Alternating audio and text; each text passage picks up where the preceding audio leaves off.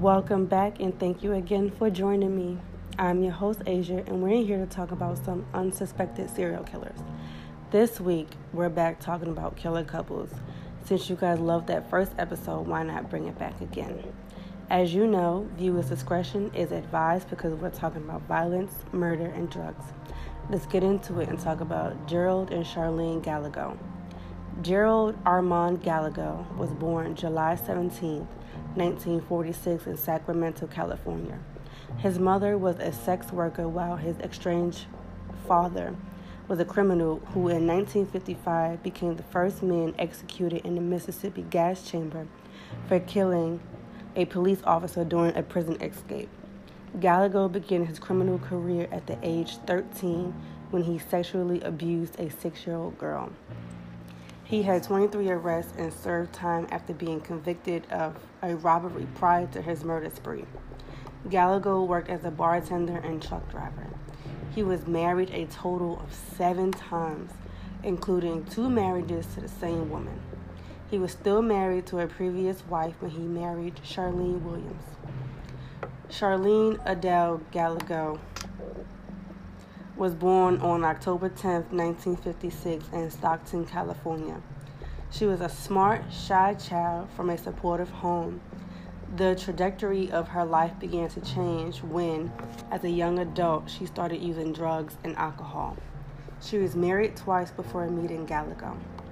On September 11, 1978, 2 teenagers, 17-year-old Rhonda Scheffler and 16-year-old Kippy Vaught, disappeared from a mall in Sacramento. Charlene lured them to a nearby van, leading to their abduction by the couple. Gerald used a handgun to threaten the girls and tie them up. They drove to Baxter where Gerald raped and then murdered the girls, each with a single shot to the back of their heads. On July 24, 1979, 14-year-old Brenda Judd and 13-year-old Sandra Colley were abducted from a Washoe County fair in Reno, Nevada. Charlene later testified that Gerald beat the girls to death with a shovel or a hammer. Their remains were not found and identified until 20 years later.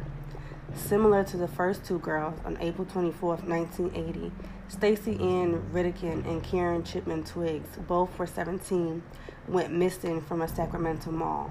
They were found in July, sexually abused and bludgeoned to death.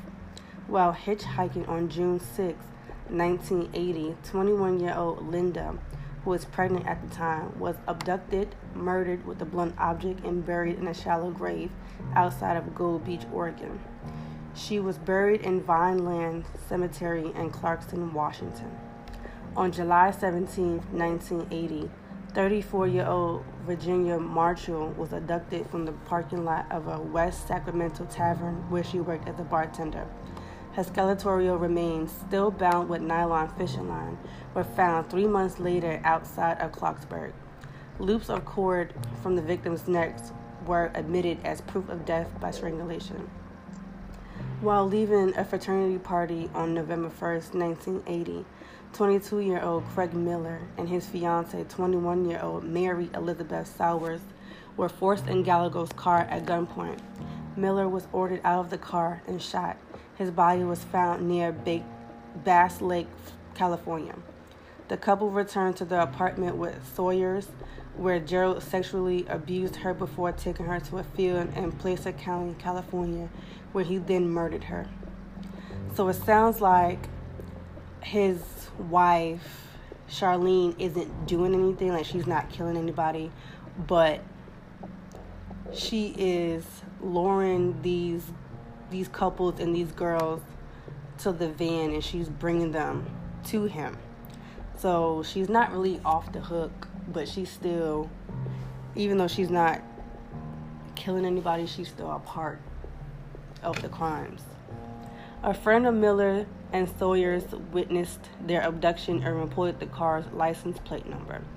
Police used this information to track down and arrest the Gallegos at the Western Union office. Charlene's parents were in the process of wiring her money. Gerald and Charlene pleaded not guilty to charges of kidnapping and murdering. Charlene's attorneys were eventually able to convince prosecutors in several states/counties to allow Charlene to testify against Gerald for a plea deal that reduced her prison sentence to 16 years and 8 months.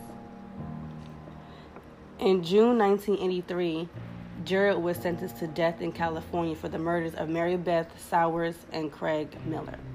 In June 1984, Gerald was convicted in Nevada for the murders of Karen Twiggs and Stacy Redican and subsequently sentenced to death.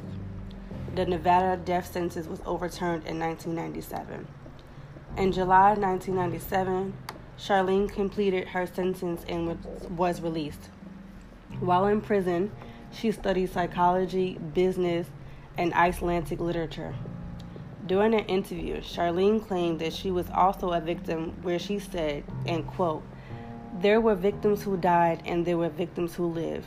It's taken me a hell of a long time to realize that I'm one of those who lived," end quote. She also claimed that she tried to save some of their lives. In 2002, Gallego died of cancer in a Nevada prison medical center while awaiting execution. I know that was like a lot to take in, but she made the most of her time in prison. She kept herself busy. She kind of admitted her wrongs, but in a way she kind of lied, because I really don't think that she tried to help any of the girls. But we'll never know, because he died in prison and he wasn't going to say that she helped because she was still an accomplice. But anyways, I hope you guys enjoyed this week's episode as much as I enjoyed telling it. And join me next week for another unknown serial killer. And remember, be nice to people. You never know who they killed.